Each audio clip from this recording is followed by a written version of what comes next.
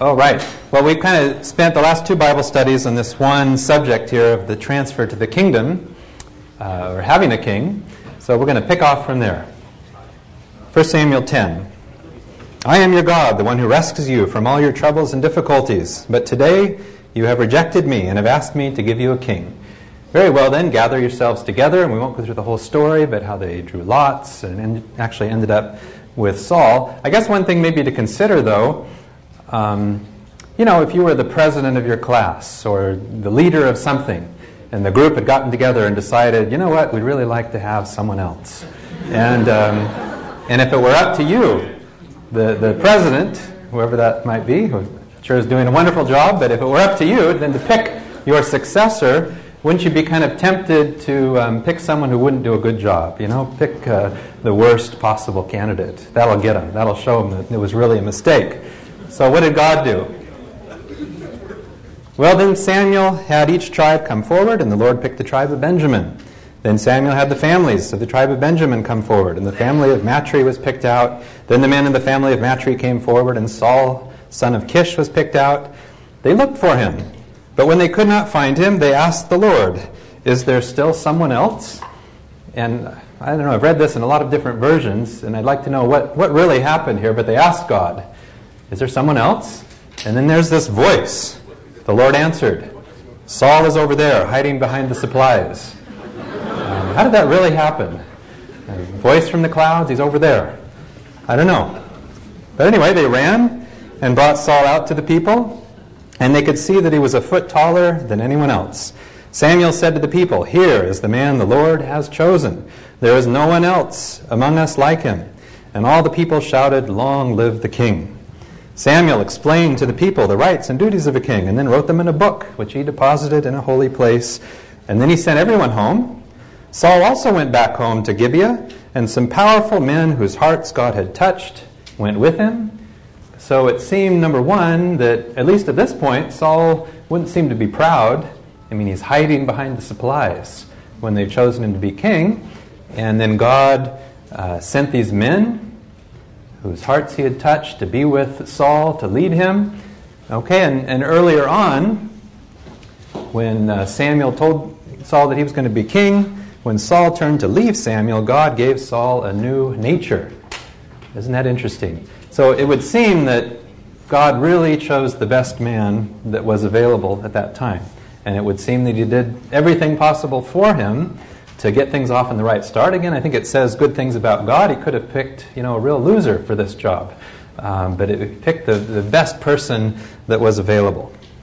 Now, what we're going to talk about here is, from this point on, things just cascade downhill for Saul.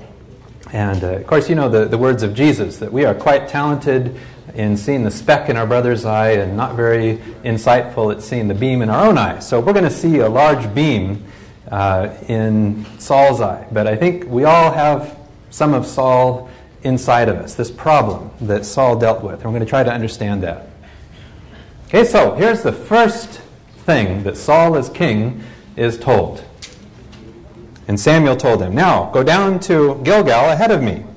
I will join you there to sacrifice burnt offerings and peace offerings. You must wait for 7 days until I arrive and give you further instructions. Okay, that's pretty clear. Well, the Philistines mustered a mighty army of 3,000 chariots, 6,000 charioteers, and as many warriors as the grains of sand on the seashore. They camped at Michmash, east of Bethaven, and the men of Israel saw what a tight spot they were in.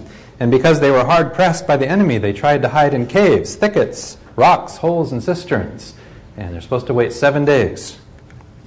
Some of them crossed the Jordan River and escaped into the land of Gad and Gilead. Meanwhile, Saul stayed at Gilgal, and his men were trembling with fear.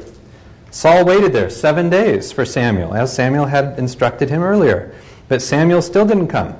Saul realized that his troops were rapidly slipping away, so he demanded, bring me the burnt offerings and the peace offerings. And Saul sacrificed the burnt offerings himself. Now this must have appeared rather shocking. Only the priests, of course, were supposed to do the sacrifice. And here you have Saul ready for battle, with his sword and all of his gear on, offering the sacrifices. Okay, that's kind of unusual. Well, And Saul sacrificed the burnt offering himself. And just as Saul was finishing the burnt offering, Samuel arrived. And Saul went out to meet and welcome him. And I've often wondered if we put this together with the other encounter, which we'll read a little bit, I wonder if this was kind of a guilty, coming out to meet and welcome Samuel. When you have kids, you see this, it's very much on the surface level with children. When my son was 3 or 4, I came home one day, walked upstairs, and he burst out of the bathroom and said, "Hi, Dad, how are you doing?" And I don't think my son had ever asked me, "How am I doing?" It's unusual. So right away, okay, what's up? Something's going on. Went in the bathroom, and he'd taken my wife's lipstick and drawn stuff all over the place. So there would seem to be a little bit of guilt here in Saul running out to welcome Samuel after what he'd just done. And Saul said, "What is this you have done?" And Saul replied, "I saw my men scattering from me, and you didn't arrive when you said you would, and the Philistines are at Michmash ready for battle. So I said, the Philistines are ready to march against us at Gilgal, and I haven't even asked for the Lord's help." So he's putting this in the best light possible. "So I felt compelled to offer the burnt offering myself before you came." "How foolish," Samuel exclaimed. "You have not kept the command the Lord your God gave you.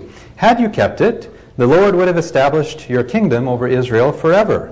But now your kingdom must end, for the Lord has sought out a man after his own heart." And we have to contrast here. How bad was this, what Saul did? He was nervous, he panicked, he offered the sacrifice, and we consider the man after God's own heart. Well, he did some things too. He committed adultery, had Bathsheba's husband killed. Which is worse? Next time we're going to talk about David and consider what made him a man after God's own heart. But, this could seem like God is overreacting a little bit. But the Lord had already appointed him to be the leader of his people because you have not kept the Lord's command. I think as we go through the story of Saul, we see this is just a tip of the iceberg. Now, I don't think I've ever had so much feedback as the Bible study we had a couple weeks ago. Lots of emails and questions that were very good. And I'm kind of going to artificially interject a little bit to answer at least one of those questions that came up from several of you from last time. I think we could say that in this story, at least, Saul certainly valued effectiveness over faithfulness. More important to do what was effective, what would accomplish things, and faithfulness became somewhat less important. This is a quote from Yoder, that this vision of ultimate good being determined by faithfulness and not results is the point where we modern men get off. So in other words, we, very much just the way our society is, effectiveness is at a premium. And faithfulness is, it's, I think subconsciously, it's put a notch or two down. Certainly in this case, we see Saul doing the effective thing, not the faithful thing. Well, we might think, hey, if God told me something to do very specifically, I would wait it out. I would do it. There wouldn't be any question. But let me just come back to what I see as such a central message of Jesus and the entire New Testament. Thing we expanded on this last time. But this command over and over, love your enemies, do good to those who hate you, bless those who curse you, pray for those who mistreat you. And I've read so many times something like this. I decided to leave the name off specifically who said this, but, turning the cheek isn't going to work with these enemies. It's not practical. It's not effective to deal with enemies in this way, at least in this case, and in this one, and in the other one. You can't deal with it in any practical sense. Just a question. Are we called as Christians primarily to be faithful or to do what is effective from a worldly perspective? And along those lines, I appreciate these words, that the basis for the ethics of the Sermon on the Mount is not what works, but rather the way God is. Cheek turning is not advocated as what works. It usually does not. Now, I think we could argue that in many cases it does work. Look what Jesus did, and Martin Luther King and Gandhi. So I think in the long run we do see it is effective, but do we live our lives just to do what is effective? Cheek turning is not advocated as what works. It usually or often does not. But it is advocated because that is the way God is. God is kind to the ungrateful and the selfish. Okay, so I think we need to switch that relationship around. That we're going to be faithful, okay, even if from a worldly standard or perspective it may seem like a foolish thing to do. We're still going to be faithful to that way of living, which is quite radical when you really begin to try to view things and live your life in that way. Okay, well that's just a little small point. We're going to get on to the bigger issue of what was really the problem with Saul. So you know about all the fighting here with the Philistines, and just verses just kind of stand out at you, considering Saul, where he would say, well, there's no time to consult the Lord. Okay, you don't want to say that if you're going to be quoted in the Bible. Of course, the priest is saying, well, let's consult God first. No, there's no time. Okay, again, effectiveness over faithfulness. And then he just did some foolish things that seemed to just get larger and larger and more obvious with time. Okay, you recall that in a battle the Israelites were weak with hunger that day because Saul, with a solemn oath, had given the order, a curse be on anyone who eats any food today before I take revenge on my enemies. So no one had eaten anything all day. Now what does this sound like? I mean, the king, he's supposed to do God's will, and he's saying, until I have revenge on my enemies, no one can eat. That seems like a rather foolish and arbitrary command. And of course, Jonathan didn't know anything about this. Remember, he ate the honey. And then his own son. It's quite unusual that you would think that Saul would say, may God strike me dead if you are not put to death. That actually his foolish command would trump the very brave behavior of Jonathan. Okay, and the people had to stand in for Jonathan. And they said to Saul, will Jonathan, who won this great victory for Israel, be put to death? I almost think there was some jealousy for Jonathan here on Saul's part. No, we promise by the living Lord that he will not lose even a hair from his head. What he did today was done with God's help. And so the people saved Jonathan from being put to death. Okay, so we see this problem getting larger and larger. And then I really wish we had time to talk about this. This is such a difficult and challenging subject here with all the command for fighting and killing. It's a difficult verse. 1 Samuel 15:3, where the command is given from Samuel to Saul, go and attack the Amalekites and completely destroy everything they have. Don't leave a thing. Kill all the men, women, children, and babies, the cattle, sheep, camels, and donkeys.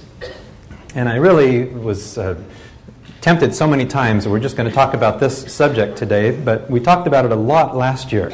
And so I just would say if I think this subject is very important. I mean, it's very difficult to wrap our minds around commands like this to wipe everyone out. But when we went over the Bible study on Joshua last year, we discussed this subject. So if some of you want to go back and at least hear what we said about it not too many months ago, you can just find the book of Joshua and listen to it there. Again, I'm not sure I have all the answers for this, but at least some suggestions about why we have these commands. But anyway, that's what Saul was told.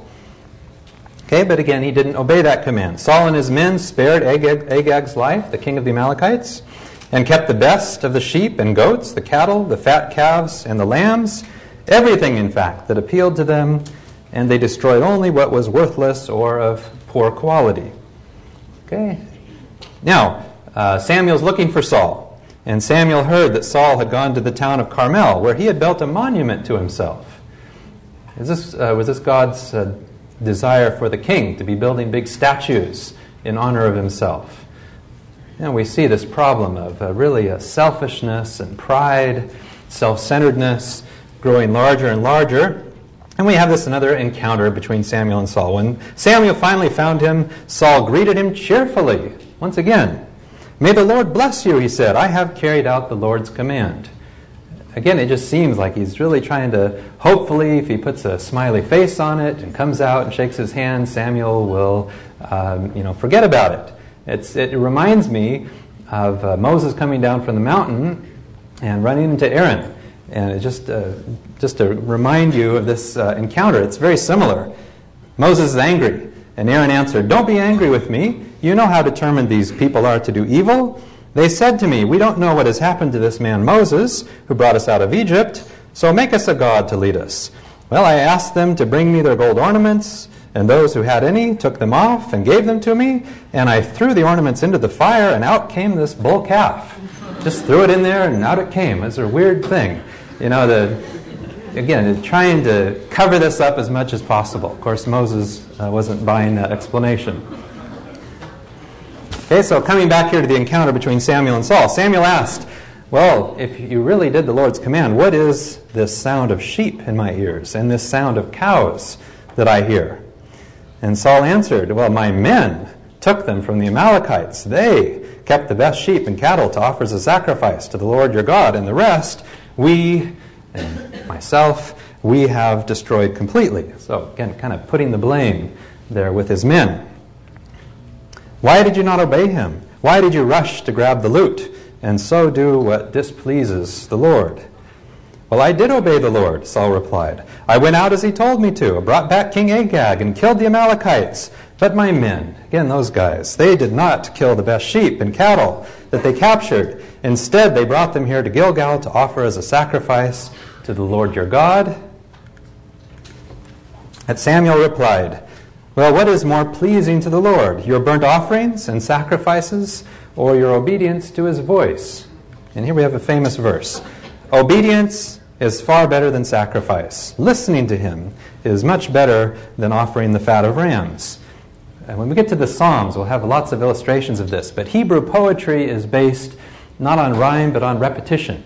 And so we often have two sentences, and the second emphasizes and adds to the meaning of the first line. So obedience is far better than sacrifice.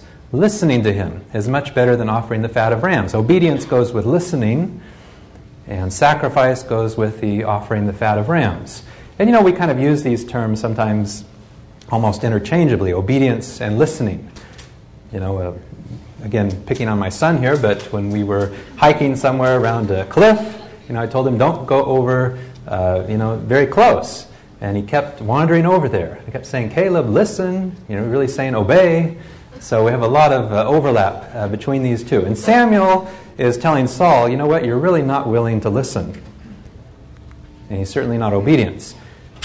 And it continues on, rebellion against him is as bad as witchcraft, and arrogance is as sinful as idolatry. Because you have rejected the Lord's command, he has rejected you as king.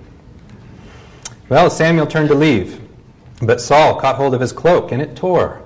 And Samuel said to him, the Lord has torn the kingdom of Israel away from you today and given it to someone who is a better man than you. That must have been hard to hear. Well, finally, after all of this, my men did it, I did what the Lord requested. Finally, Saul admitted it, and he said, I have sinned.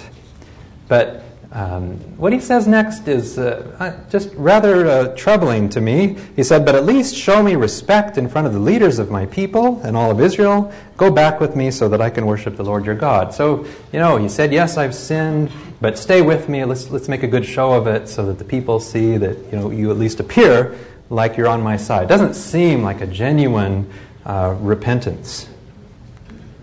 Now, this is to remind me of a story. This is a Babinski sign here. And this was enough years ago that I think I can tell this story, but there were a couple of interns who were interested in going into neurology. So what we noticed is that, one of the interns, if you asked, well, hey, did you check this on examination? And this is a very good intern, but every once in a while would say, oh, no, I didn't check that. I'm sorry, I'm going to go back and I'll check that. And, very much appreciated just the honesty, not trying to cover up or anything, was very open. No, I forgot that. I'm going to go back and check it. Not trying to appear in a way that was, deceptive at all. The other intern always did everything. Well, did you check this? Yes, it was normal. And it just seemed a little bit unbelievable over a period of time that everything was always, nothing was ever undone, everything had always been checked. And we just happened to have a patient in the clinic that this intern saw that had a fourth nerve palsy. And this is a very challenging condition to diagnose. It's just not that easy, having the patient look up and down and you can say, yep, it's the fourth nerve that isn't working. And there's a complex maneuver. It's called the Bilchowski maneuver, which none of you need to know about, but it's a 6-step maneuver where the patient tilt their head in different positions and cover the eye and do all kinds of things. Every time I need to do this, I need to look it up in a book because it's so complicated. I need to remember all the different steps. But not really expecting an answer, I just kind of said, well, did you do the Bilchowski maneuver? Almost as a joke. And this intern said yes, and it confirmed fourth nerve palsy. And so at that point, you just are a little fed up with the whole situation. Well, tell me how you did the Bilchowski maneuver. And it was very obvious at that point that I had no idea what this was about. But again, kind of like Saul a little bit, trying so much to put on a good appearance, never at fault. And that is, someone like that is really not teachable. You will be appreciated, actually, if you're just open with things that you didn't check. I mean, no one expects you to remember everything. So just humbly admit, yep, I didn't check that. Let's go back and check it. But Saul seems in that kind of unteachable category. Well, what happened next, of course, is David to the rescue here with Goliath. We'll talk about this story next time. And then really the subject I want to spend the next few minutes on, and that is the subject of envy or jealousy. I think Saul's problem ultimately was selfishness, self-centeredness. He was the center of his universe rather than God, and that led to a whole bunch of problems. But envy for David is what really consumed Saul in the end. So these women are dancing after Goliath is killed. In their celebration, the women sang, "Saul has killed thousands, but David tens of thousands." Saul did not like this, and he became very angry. He said, "For David they claim tens of thousands, but only thousands for me. They will be making him king next." And he was jealous and suspicious, or envious in some versions, of David from that day on. And we'll just go over briefly what he did. Of course, he tried to get David in every way possible. The first was a very subtle trap. He tried to get David to marry his daughter. Okay, but it was a trick. Saul ordered them to tell David, "All the king wants from you as payment for the bride are the foreskins of 100 dead Philistines as revenge on his enemy." This was a different time, wasn't it? And this was how Saul planned to have David killed by the Philistines. Now, David was delighted with the thought of becoming the king's son-in-law. And before the day set for the wedding, David and his men went and killed 200 Philistines. And he took their foreskins to the king and counted them all out. Can you imagine counting out foreskins? They're coming up with 200 of them. It's in the Bible.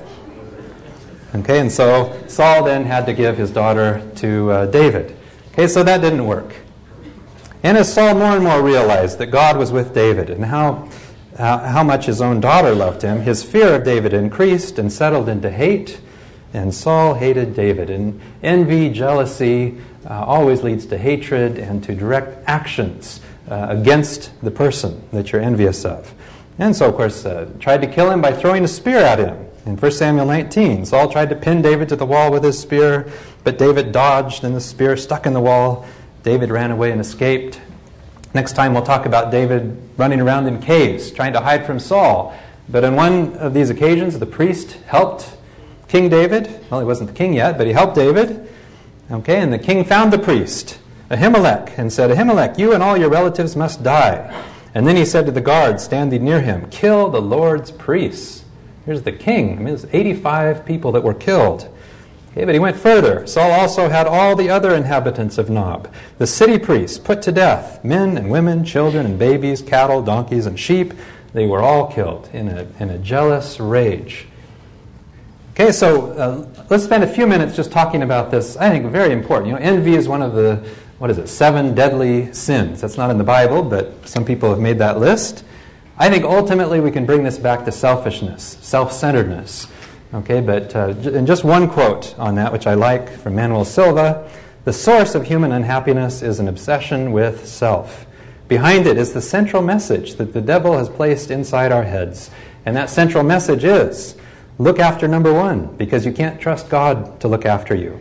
Take matters into your own hands. Pay yourself first. Every cent that you earn, make sure that you spend it on yourself before you give it to some church, charity, or individual in need. And even if you choose to give, make sure you do it to get some payoff, like honor or praise, or at least a tax-deductible receipt. The sin problem all comes down to one common denominator, me, myself, and I." Okay, and we see that in Saul. But now let's talk about the subject of envy, which we tend to highlight certain sins and talk about them a lot.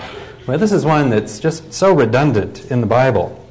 In James 3, "But if you are bitterly jealous and there is selfish ambition in your heart. And those often go together. Again, selfishness and jealousy. Don't cover up the truth with boasting and lying. And we see that in Saul. For jealousy and selfishness are not God's kind of wisdom. Such things are earthly, unspiritual, and demonic. For wherever there is jealousy and selfish ambition, there you will find disorder and evil of every kind. Okay, and Francis Bacon just describes, this is one of the most self-destructive things, thought patterns that we can engage in. Envy is the worst of all passions, and feedeth upon the spirits, and they again upon the body, and so much the more because it is perpetual, and as it is said, keepeth no holidays. It literally just consumes an individual. You can't get the thought out of your mind, and it gets worse and worse. Just a couple of verses in Proverbs 27. Wrath is cruel, anger is outrageous, but who is able to stand before envy? And in chapter 14, a heart at peace gives life to the body, but envy rots the bones. And why was Jesus killed? Okay, 2 times in Matthew and in Mark. We're told that it was because of envy. For he knew that they had handed him over because of envy. The priests were jealous. Okay, this carpenter of Nazareth has this big following. People are amazed at his teachings. They were jealous. Further, they were envious. Okay, and killed him in spite. So there's a book here that really has some good things to say. The Psychology of Jealousy and Envy. And I think this is very biblical. But at the heart of envy is social comparison, a common and powerful influence on the self-concept. Much of our self-esteem comes from comparison with others. When one's abilities, achievements, or possessions compare poorly with those of another, there is potential for a decrease in one's self-esteem and public stature, and surely this is one route to envy. Social comparison can also stir up envy simply by heightening one's awareness of one's own deprivation.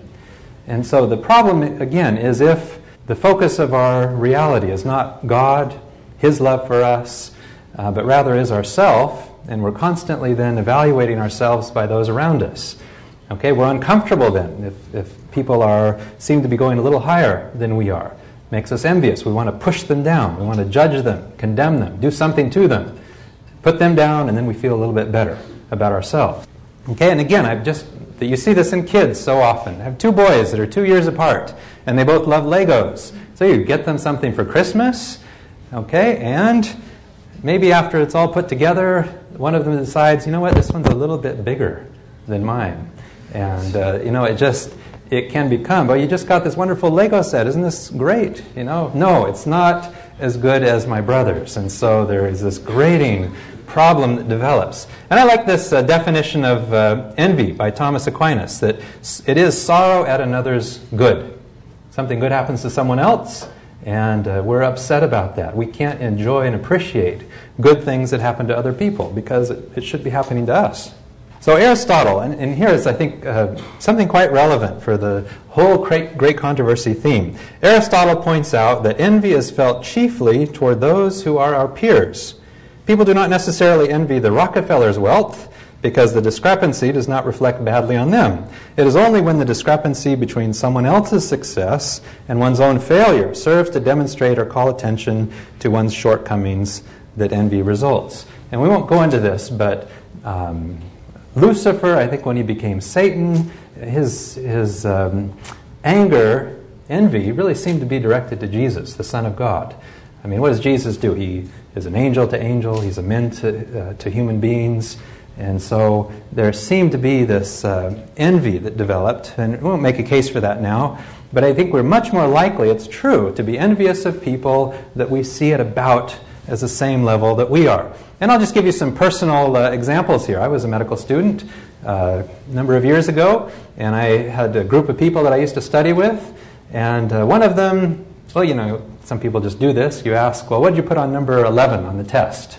And I was never good at remembering, the numbers of questions. But anyway, he would often ask questions like that. And, it was congestive heart failure or something. And maybe I didn't get that one right. He always seemed to get a few points better than I did.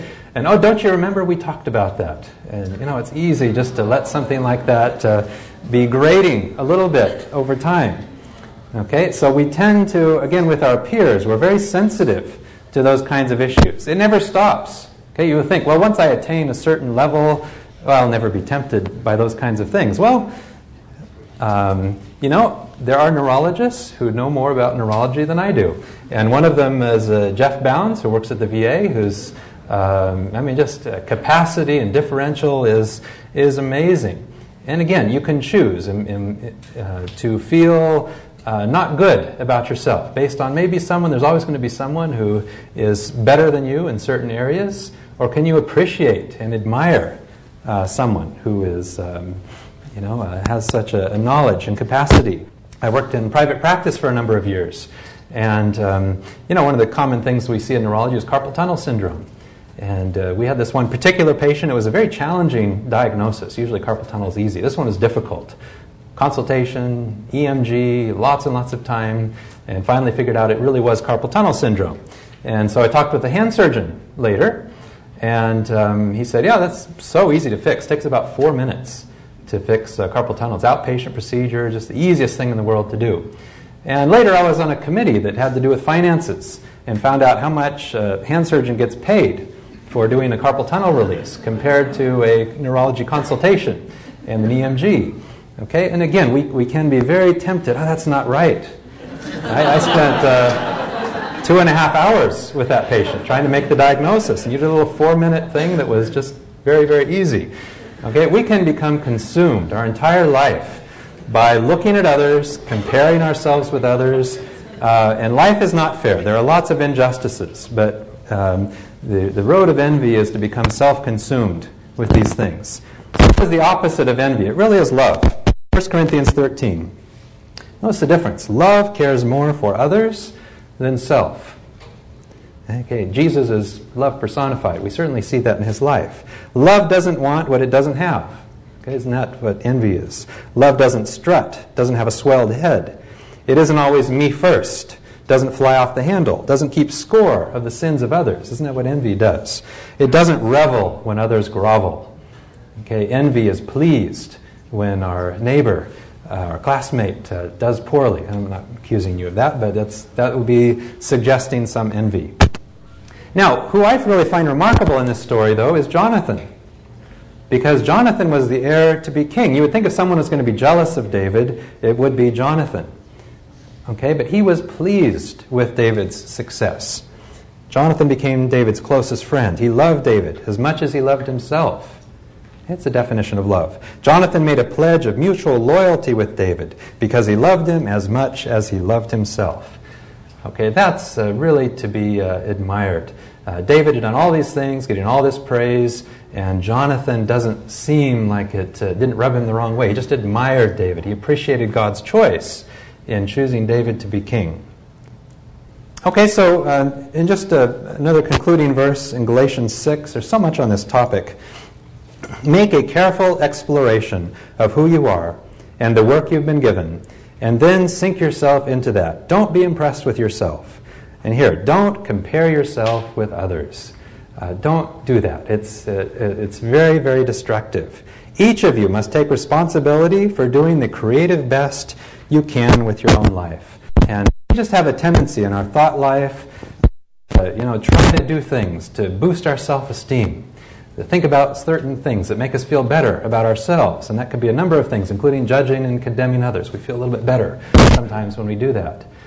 Okay, and it all, I think, boils down to having a center that is really self, rather than a center that is God-focused. If I could just read this list here of things that I've kind of concluded on the subject. Envy manifests itself in the resentment of others' prosperity, rather than being pleased with others' prosperity.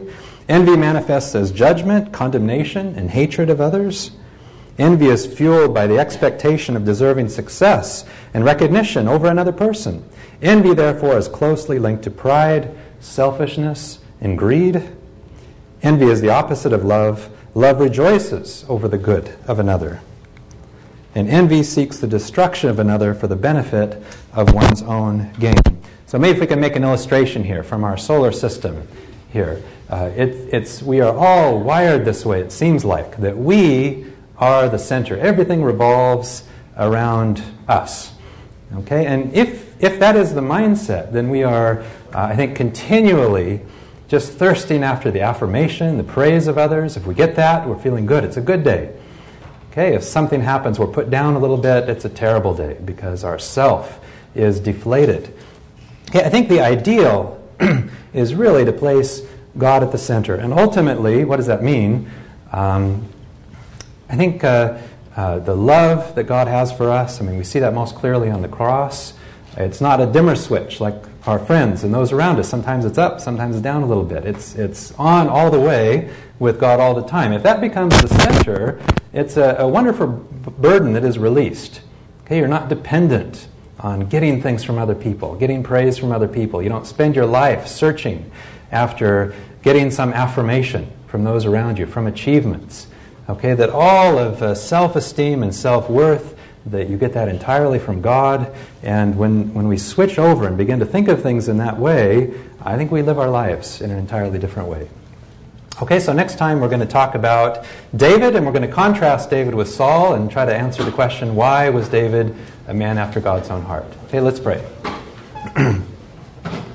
Father, I just pray for each one here that we would begin to think in new patterns of thought, that we would be ultimately centered on you, who you are, and the great love that you have for us. May we get our life from that. In your name we pray. Amen.